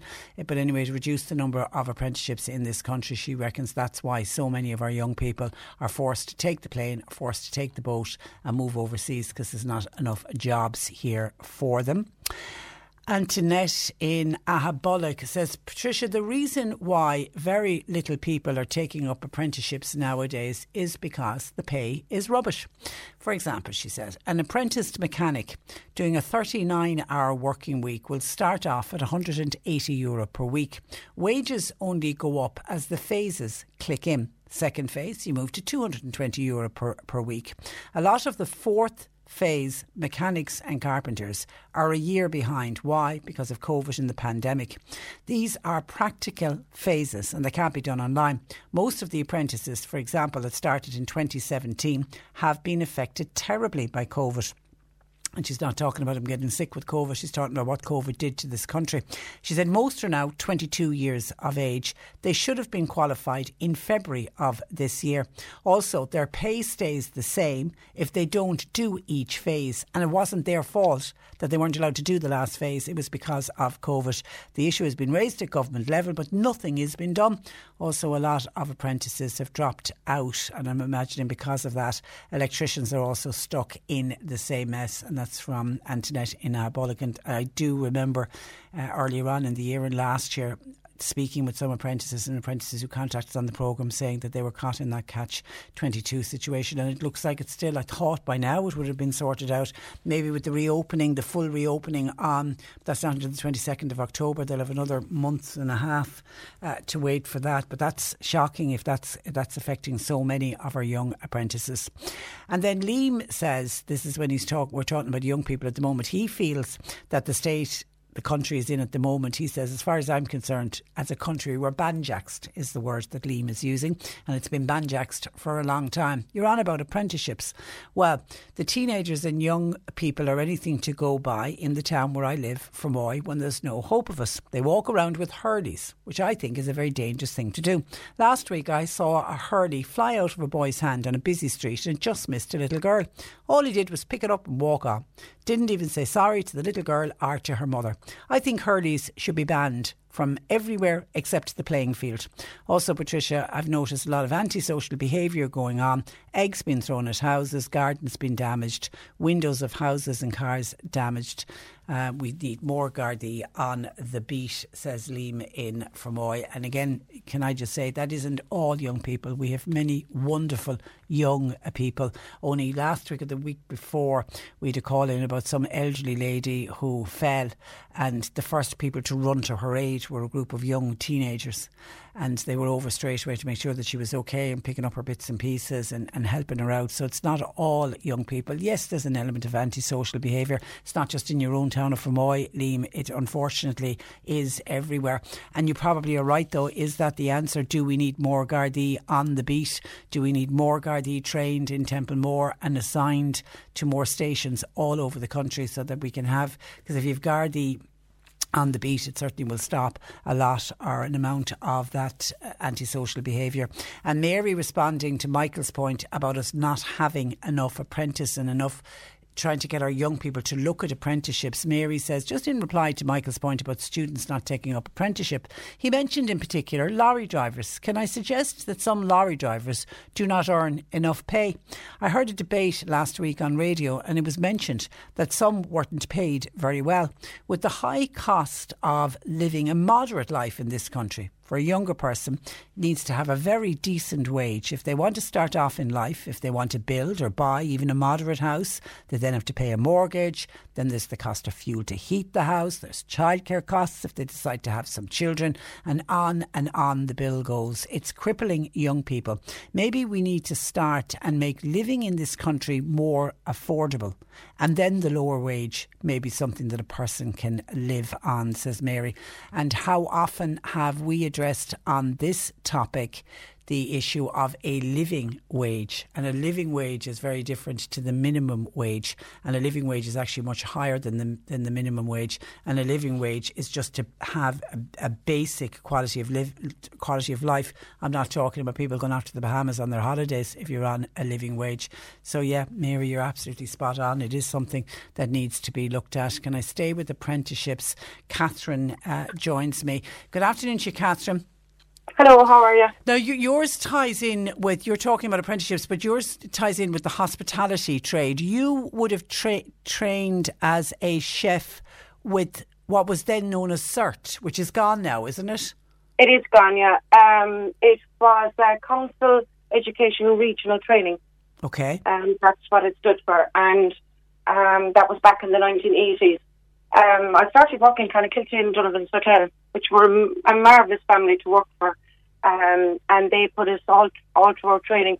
But my point is, like, we would have lived in when we were training. We got paid very little, but we learned our craft. I just think there's too much focus on now, and you know, they go into trade, the pay is so little. Like, if I was I put forward into college myself, and one being a hairdresser, and she's now living in Australia. And you can never take a trade from somebody. My father was a builder, and you know, it's always work if you have a trade. And my thing is, like, we have to learn our craft. And when you're learning, like, you're not going to get paid when you're going to school. But that's a good point. You know, and I just feel that you know, you're educating them, and you're saying, okay, I'm not going to let them be a plumber. I've also went into nursing. They'll go into nursing and they'll do their placement. They're not going to get paid either. You know, and all the way up along, and just when they have learned their craft and they're qualified. And yes, I do think we learned on we were based out of Killybegs in Donegal, and we used to have to go up there for training. Then we went out and we did our placement. We did our red meat training, white meat training, you know, and that's what we did. We went around and we worked our way up. And we got, you know, I mean, I worked with some mad chefs, like stuff cases. I mean, that's the industry, though, isn't it? Oh, it is. Yeah. It's a mad industry. But like, that's 38 years ago. I remember in Clonakilty, in the old technical school there, when they closed down, the new community college opened up back in the early 80s. Anco was set up there. Yeah. And I remember a load of lads, and a couple of now are in America, and they've done very well for themselves. But I remember one of the lads making me a masher for potatoes as his project. Yeah. And they used to get a grant towards their accommodation. They didn't get paid at all. And you know something, when you think about it, like I had the listener who was talking about the apprenticeships for electrical apprenticeships and mechanics, and you know they when they start work they get €180 and then it goes up to 220 and it goes up along with each phases. But if you're going to university or as you say, your 4 kids that you put through college, you don't get paid when you're at university. There's going to be a cost involved for your families to put you through. Absolutely. Well, I know because I paid for them. you know only too well. So, do we need to go? I mean, that ANCO and CERT. Do we need to go back to basics? Do we need to look at that again? I do. I started in Fernhill when I was 13 and a half. My mother worked there. There was piggeries up behind the school, up behind the hotel, and we used to be put up there peeling spuds in peelers. And we used to have to take the peels out and mix them with ration, and they used to be taken away by a man that fed the pigs. And I gave a whole summer taking buckets full of potatoes, bringing down into the cold room. You weren't left into the kitchen that time because that was the next level. Then you were put on wash-up. Then we were put in bedrooms. We were trained properly. And I think there's an awful lot of slack given, you know, I mean, I have to mention O'Donovan's Hotel in Clonakilty. Brilliant hotel, yeah. Absolutely. They have been the nursery school for, you know, hospitality right across the board with the early 80s. They were a marvellous family to work for. And I had an encounter with them there back in the early 90s where I went back to work with them. And I mean, they were just unbelievable. And I work with the HSC now, and like, I remember Gina giving me a reference, and she referred back to when I was with her in the 1980s, in the early 80s. And I just think like that's a great portfolio for anyone. Yeah. And so, and you're still chefing. I am. And you've no regrets about that career path? None whatsoever. And, you know, I have 2 daughters living in Australia, one in Sydney, one in Melbourne. I haven't seen them in over 2.5 years. And one is a hairdresser and the other, they're grafters. They've seen nothing else. They've seen their father and myself and their grandparents before them work and come up along through the ranks. Like, you know, I just think we're losing the run of ourselves when they're saying, like, what? You can't give somebody a big wage and they leave in school at 18. Great, they did a leaving cert and they learned their craft. But if you're start paying them big wages, where does it stop? You know, they have to learn to earn, and they have to learn their craft and master it. You know? And you are right when you say, when you have a trade, whatever that trade is, you can go anywhere in the world with that trade. Mm-hmm. Absolutely. Absolutely. It's just a point. I just think there were organisations that were there back then, and people, you know, they strive to get by and to get better. And like, yeah, we were last in the 80s where, like, I was the eldest of 5, 4 of them went to England. I didn't go too far. I just moved over to Dunmanway. But what I'm saying is, you know, they all had to start at the bottom. My sister had to start over in England and go back to college at night and work, and her husband then, or her boyfriend then, her husband now, like he worked on the site, and they put each other through college at night and they trained. You know, I just think we are, I think we need to make our children independent and don't be kind of giving them handouts and saying, oh, what's the pay going to be and what are you going to be on for the first year? That's our job as parents to put them on. They'll appreciate it at the end. I don't know. I just think that. You're absolutely making a lot of sense. Listen, thank you for that, Catherine, because it is an issue we're going to continue talking about with our career guidance advisor, who I know really pushes the apprenticeships. But listen, thanks a million for joining us. No problem. Good afternoon to you. Bye-bye. Catherine there. Thomas, this is on truck driver shortages, which also got mentioned earlier. I'm a truck driver. We can't get any new drivers. It's a real struggle for the company that I work for, so much so that our company and others are asking, do we know anybody interested so that they can get them their licences, etc. The worry for the future is the shortage of truck drivers now in Europe will lead to higher prices for food and more. It will, because we need the truck drivers to bring in the items. And I know it was one of the reasons that a lot of shops in the UK had empty shelves, and people were saying, oh, is this all to do with Brexit? And some of it, small part of it, was to do with Brexit, but the majority of it was to do with there's a massive shortage of truck drivers in the UK. And that you could directly point to Brexit for that, because any of the Europeans that were based and living in England as truck drivers. A lot of Eastern Europeans, for example, were truck drivers. They went home when Brexit happened, but they have a big problem as well with the shortage of truck drivers. 1850 333 103. John Paul taking your calls. You can text or WhatsApp 0862 103 103. The C103 Cork Diary. With the new Explore Cork app, a Cork County Council initiative, the perfect way to plan your staycation in Cork. And let's stick with details of a fundraiser for the air ambulance, because Michael O'Mahony from Rathmore is walking the roads in Rathmore to raise money for the community air ambulance. This will include walking 2 to 3 miles a day. He's going to fulfil his 60 miles goal in September, and you can support him by taking part in your own area. Walk, run, cycle or stroll 60 miles in the month of September, and donations can be made through Michael O'Mahony's Facebook page or contact him at 087 667 6817. Cushla Avondhu are having enrolment night tomorrow night at the Nanonagle Centre in Killavullen between 7pm and 9pm, and due to COVID restrictions this is for new students only. You can contact them through the Cushla Avondhu Facebook page. And Drumahan Classic and Vintage Run will be held next Sunday. Entry is €10 per car, and registration will be in Drumahan Community Park from 11:30am. Cork Today on C103 with Sean Cusack. Ready to pop the question? The jewelers at BlueNile.com have got sparkle down to a science with beautiful lab-grown diamonds worthy of your most brilliant moments. Their lab-grown diamonds are independently graded and guaranteed identical to natural diamonds, and they're ready to ship to your door. Go to BlueNile.com and use promo code LISTEN to get $50 off your purchase of $500 or more. That's code LISTEN at BlueNile.com for $50 off. BlueNile.com, code LISTEN. When you make decisions for your company, you look for the no-brainers. And if you have a lot of mailing to do, Stamps.com is the ultimate no-brainer. It streamlines your processes to make your business more efficient, which makes you less busy. Mail checks, invoices, legal documents, and everything you need to keep your business running with Stamps.com. Seamlessly connect with every major marketplace and shopping cart. Schedule package pickups and see your cheapest and fastest shipping options from different carriers, with rates up to 89% off USPS and UPS rates. And with the Stamps.com mobile app, you can take care of mailing and shipping wherever you are. Make the same no-brainer decision as over 1 million other businesses with Stamps.com. Sign up with code PROGRAM for a 4-week trial, plus free postage and a free digital scale. No long-term commitments or contracts. That's Stamps.com. Code PROGRAM.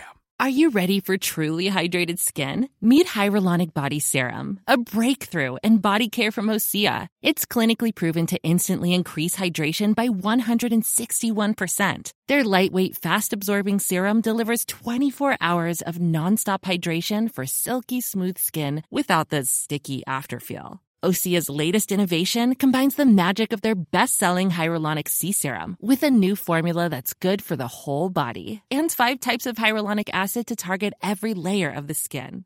Osea is a women-founded, women-led brand that's been crafting seaweed-powered products for nearly 30 years. The best part? Everything Osea makes is clean, vegan, cruelty-free, and climate-neutral certified, so you never have to choose between your values and your best skin. Treat your skin to clean, vegan skincare from Osea. Get 10% off your first order site-wide with code SUMMER at OseaMalibu.com. That's OSEAMalibu.com, code SUMMER.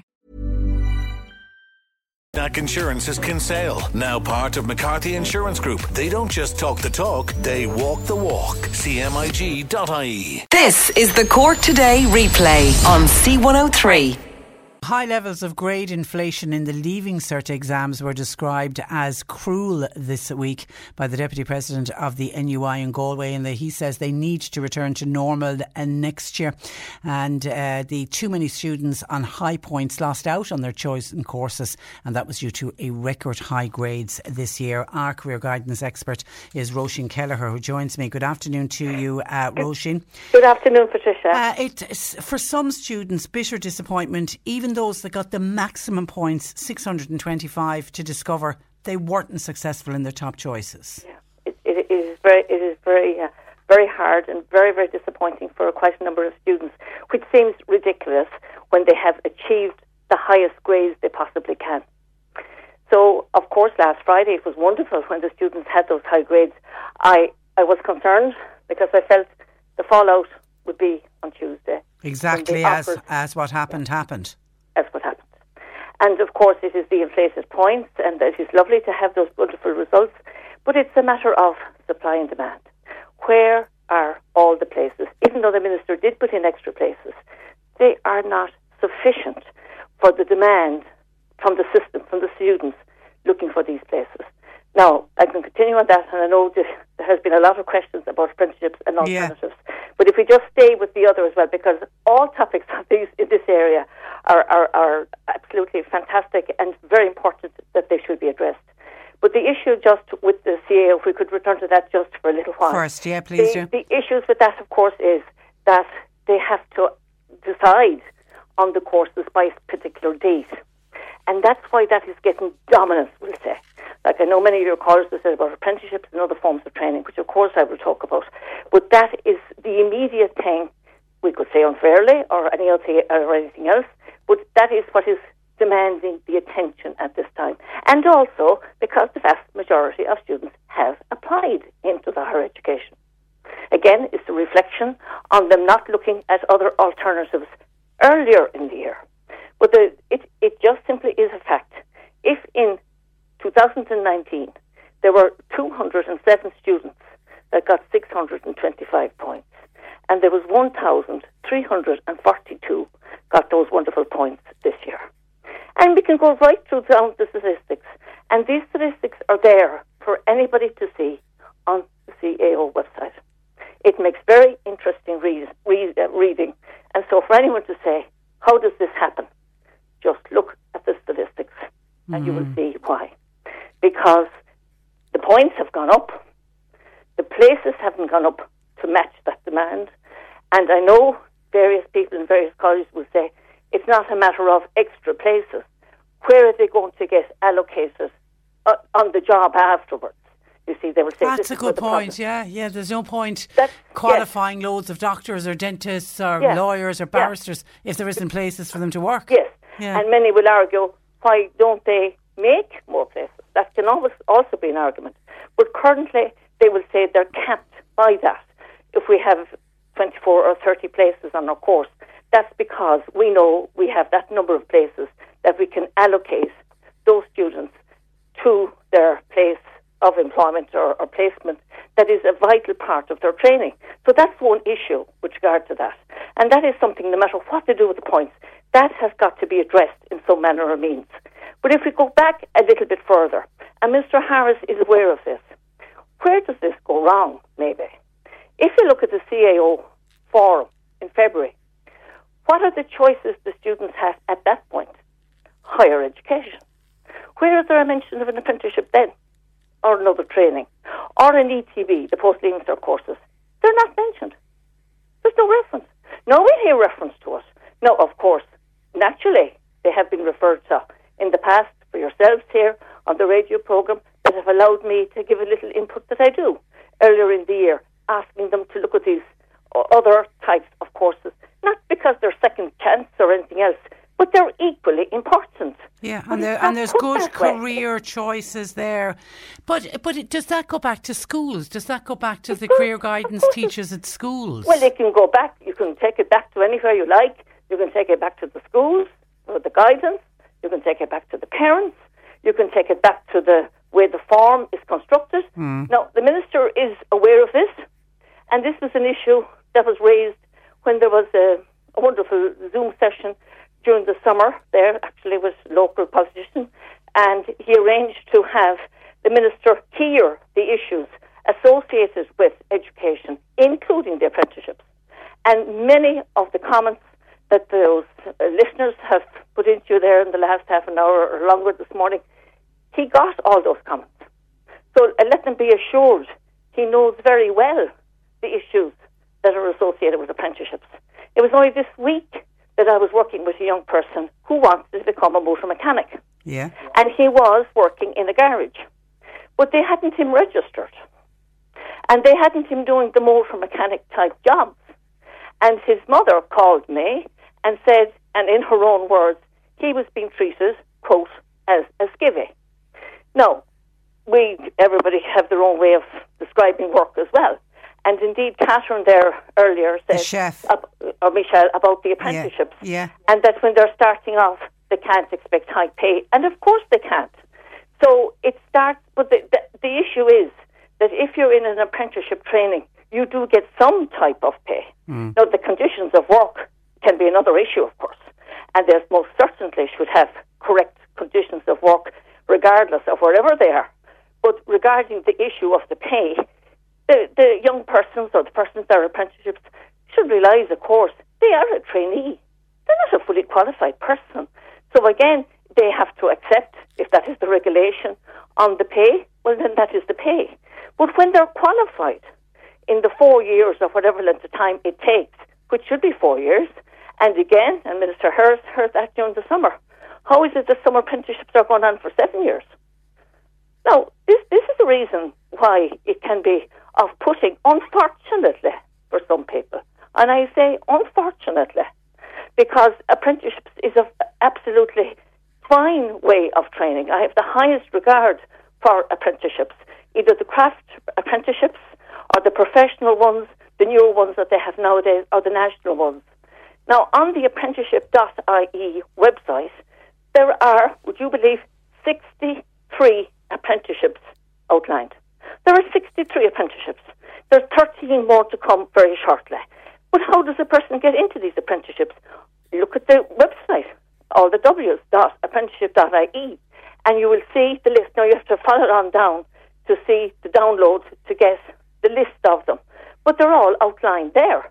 And as Catherine, our chef, put it so eloquently, you can go anywhere in the world with a trade when you're qualified. Absolutely. Yeah. But there can be issues. Now, we know that. There can be issues. You might say they're isolated, or you might say they're widespread with regard to conditions and the pay. Well, the pay is the one that is set up at today, but the conditions. But nevertheless, we'll say the apprenticeship is there. Then the issue for the young person will be, who's going to sponsor them? Who's going to take them on? Like the lady said, she was taken on by the hotel, the Donovan's Hotel. Yes, they have to be taken on by somebody. So sometimes it can be difficult for persons to know who will take them on. But in fairness, on the apprenticeship website, there's a list of employers who have advertised and who are looking for apprenticeships. Okay. So I think some people maybe mightn't even be aware of that. Okay, and post-leaving cert courses for people who didn't get what they wanted to get, post-leaving cert courses, another option. And included in the post-leaving cert courses. And I double-checked before I came on this morning. There's a pre-apprenticeship course, which if the persons will say, well, I'm finding it very hard to get a sponsor, or if a person were to say, well, I'm not too sure that I want to do this, well, then fine. Go on to the pre-apprenticeship course and test it out. There are currently vacancies in the construction and the mechanical engineering apprenticeships here at local level in Cork on pre-apprenticeship courses. Okay. All right. And for those who got these amazing points last week and are feeling very down, very upset because they didn't get their first or their second choice. I mean, I heard of one girl who got 625 points. She didn't get any of her top 3 choices. But then I heard of another young guy who is accepting law because he doesn't want to waste the points. It was his third choice. And he's just accepting it because he doesn't want to waste the points. And I'm thinking, that doesn't make any sense if that's not something he wants to do. No, it doesn't. So the offers that they have been given, of course, as I've always said, it has to be researched. And look exactly what are they going to be studying. If a person is just taking something for the sake of it, first of all, it's wrong. And he may find in another year that he'll go on to another programme for which he'll have to pay the full fee. And he'll have wasted a year. And it is taking a place on someone else. Yeah, it's a really good point. They have the offers at level 8 and level 7-6. They really must research them very thoroughly. They may have put down some courses there, maybe a little bit carelessly, earlier in the year, but that just goes to show how important it is to look at all 10 choices on level 8 honours degree or on the level 6 and 7. Now, the offers that many have at the moment will be 2. They could only take 1. But of course, when that all returns back into the system, then on the second round, which will be issued on the 20th of September, there could be quite a number of choices will come up there. So I would ask those students who are upset, just if they could hold on. I know it's asking a lot perhaps, but if they could hold on and hope that they might be fortunate enough to get an offer on the second round or the third round or later on. Of course, for some people, that's not what they want, because they'd like to know what they're doing now. And there's issues of accommodation, there's issues of transport, there's all the different issues associated with taking up a place or not. But another one that's extremely important, Patricia, and they must look at, in my view, are the vacant places. There are absolutely wonderful opportunities on the vacant places right now. And they can do courses at level 8 and courses at level 7-6. So some of the courses at level 8, it is true, are the private independent colleges. Yes, there are extra fees associated with that, but the fees aren't as high sometimes as a person might consider. So that's one issue. But look at those vacant places. There are courses, for instance, pharmacy, you said the law. There's very many people who are upset because they haven't got their law degree programs. But on the level 6 and 7 in Waterford, WIT, there is the course there, that law, legal studies, that can lead on progression from that level. We've always said that over the years. There are other ways. There's indirect routes. Marie is making an interesting point. Does Roisin think that the points will settle down next year when we get back to a more traditional leaving cert? Her son is particularly worried. He's sitting his leaving cert next year. The course that he would like to do went up by 80 points this year. He knows he hasn't a hope of attaining that level of points next year. And I wish I could answer that question, but unfortunately I can't. And that very question was put to the Minister. And she was not able to answer the question because, well, she didn't answer it because we just don't know what's going to happen about the Leaving Cert or how it's going to be graded, whether it will be a completely written exam or, again, whether there will be assessments involved. So, unfortunately, I do not know. I don't know. I just don't know. Even if it does return to a written papers next year, the points that the students have been awarded this year, they're going to hold. Because that's I think is another listener's making the same point. What about the ones that defer? It's going to make very unfair on the Leaving Cert class next year. With reference to one of the vacant places as well, pharmaceutical technician. Now it happens to be in Letterkenny. There's nothing wrong with Letterkenny, but it's a fair distance from here in West Cork to Letterkenny. But there happens to be a vacancy there, and persons can progress from that into pharmacy with a special agreement that they have with Ulster University. So would they please look at the vacant places? Now, it's not a matter of taking them just because the thing is there, like the young person who happens to be offered law and it's there and so I will take it. It's not like that. You only take it if this is what you want to do. Okay, I know you've got a lot more information available on your website at roisinkelleher.ie. As always, it's a pleasure to talk to you, Roisin. Thank you for that, and thanks for joining us this morning. You're very welcome. Good morning to everybody. Bye-bye. Thank you for that. 1850 333 103. Lines open. Cork Today on C103. With Sean Cusack Insurance's Kinsale. Now part of McCarthy Insurance Group. For motor, home, business, farm, life and health insurance. CMIG.ie. Some of your thoughts coming in, particularly around apprenticeships. Hi Patricia, we in Ireland also need to get more young people into truck driving. I'm 25 myself. I'm driving Arctics a year now, and the right company will pay good money and it isn't long hours. We've a massive shortage of drivers, and by the way, it cost me from start to finish, from rigid to Arctic licence, €3,200. It was money well spent. Safe driving to you. Thank you for that. Catherine, our chef, 100% correct. We must go back to basics. Young people today are not being asked to do a stroke at home, says Margaret, and that's the problem. Then when they go out to work, they want cushy numbers with lots of pay. Someone else says building contractors do not supply tools anymore. Every carpenter nowadays must have their own tools and their own van. This has to come out of your wages, and if you break down or if you break anything, you have to fix it and replace it yourself, and you've got to do that all out of your own wages.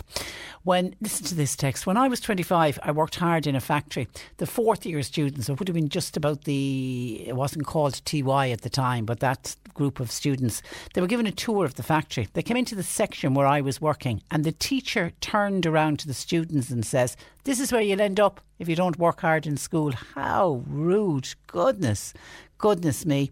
Hi, Patricia. I'm just wondering, do you have to do your leaving cert in order to do an apprenticeship, or can you start your apprenticeship after a junior cert like you did years ago? I don't know, and I suppose it'll vary from apprenticeship to apprenticeship. What I would suggest, and what Roisin Kelleher always tells us on apprenticeship, there's a brilliant website, apprenticeship.ie. So if you go on to that, you certainly will be able to get all of the information there and all of the different apprenticeships and what you actually need for it. And someone else says, Patricia, please, to that student who's deciding to take law because he doesn't want to waste his points, even though it wasn't his top choice, please tell that young student not to go to college just for the sake of it. Tell him to wait until he gets a course that he does want to do, because believe me, it simply won't work out. And that's the very same advice that Roisin gave as well. And it's frustrating because it will take the course from somebody else who genuinely wants it, and then also, and we know we've always had a problem with people not researching the college courses properly, and then they go in and they do the first year, it's a waste. They have to redo it, redo another year, and there's a cost implication to it as well. Take a listen to this. Good morning. I'm so slow at texting and just sending you a message. I'd really like to, I suppose, highlight or give a shout out to a group of young people from UCC who've just climbed the Atlas Mountains, the highest mountains in Africa, for Meningitis Ireland, and raised an outstanding amount of money. They reached the summit yesterday under really kind of hard conditions of heat, dehydration, I suppose, dodgy stomachs, and then just the altitude sickness. But as I said, they raised, between 13 of them, they raised, I think, 25,000 euros for Meningitis Ireland. They did that same climb with Everest 2 years ago. So I suppose the reason I'm ringing is my daughter Lainey Sands is one of the leaders. She's a local girl here from Whitechurch, and all local Cork people. And, you know, it would be lovely to give them a shout out. Our young people are amazing, and they've had a really hard time the last 2 years. So it's wonderful for those young people to reach the summit yesterday and make Cork proud. They all wore their Cork jerseys. My name is Susan. I'm her mammy, her proud mammy. So maybe if you get this, you might give a shout out. Isn't that great? So and thank you, Susan, for sending it on, and well done to Lainey Sands from Whitechurch and all of those other young people and for Meningitis Trust. What an organisation. Congratulations to each and every one of them. And we do have amazing young people that we can be very, very proud of, all of them students at UCC. OK, that's where we wrap it up for today. My thanks to John Paul McNamara for producing, Nick Richards with you for the afternoon. Talk to you tomorrow at 10. Cork Today on C103. With Sean Cusack Insurance's Kinsale, now part of McCarthy Insurance Group. Want great advice? You know who to talk to. CMIG.ie. Hey, it's Danny Pellegrino from Everything Iconic. Ready to upgrade your style game without blowing your budget? Check out Quince. They've got all the good stuff, shirts and polos, activewear, and fine leather goods, all at 50 to 80% less than other high-end brands. And the best part? They're all about safe, ethical, and responsible manufacturing. Get that luxury vibe without the luxury price tag. Hit up quince.com/upgrade for free shipping and 365-day returns on your next order. That's quince.com/upgrade.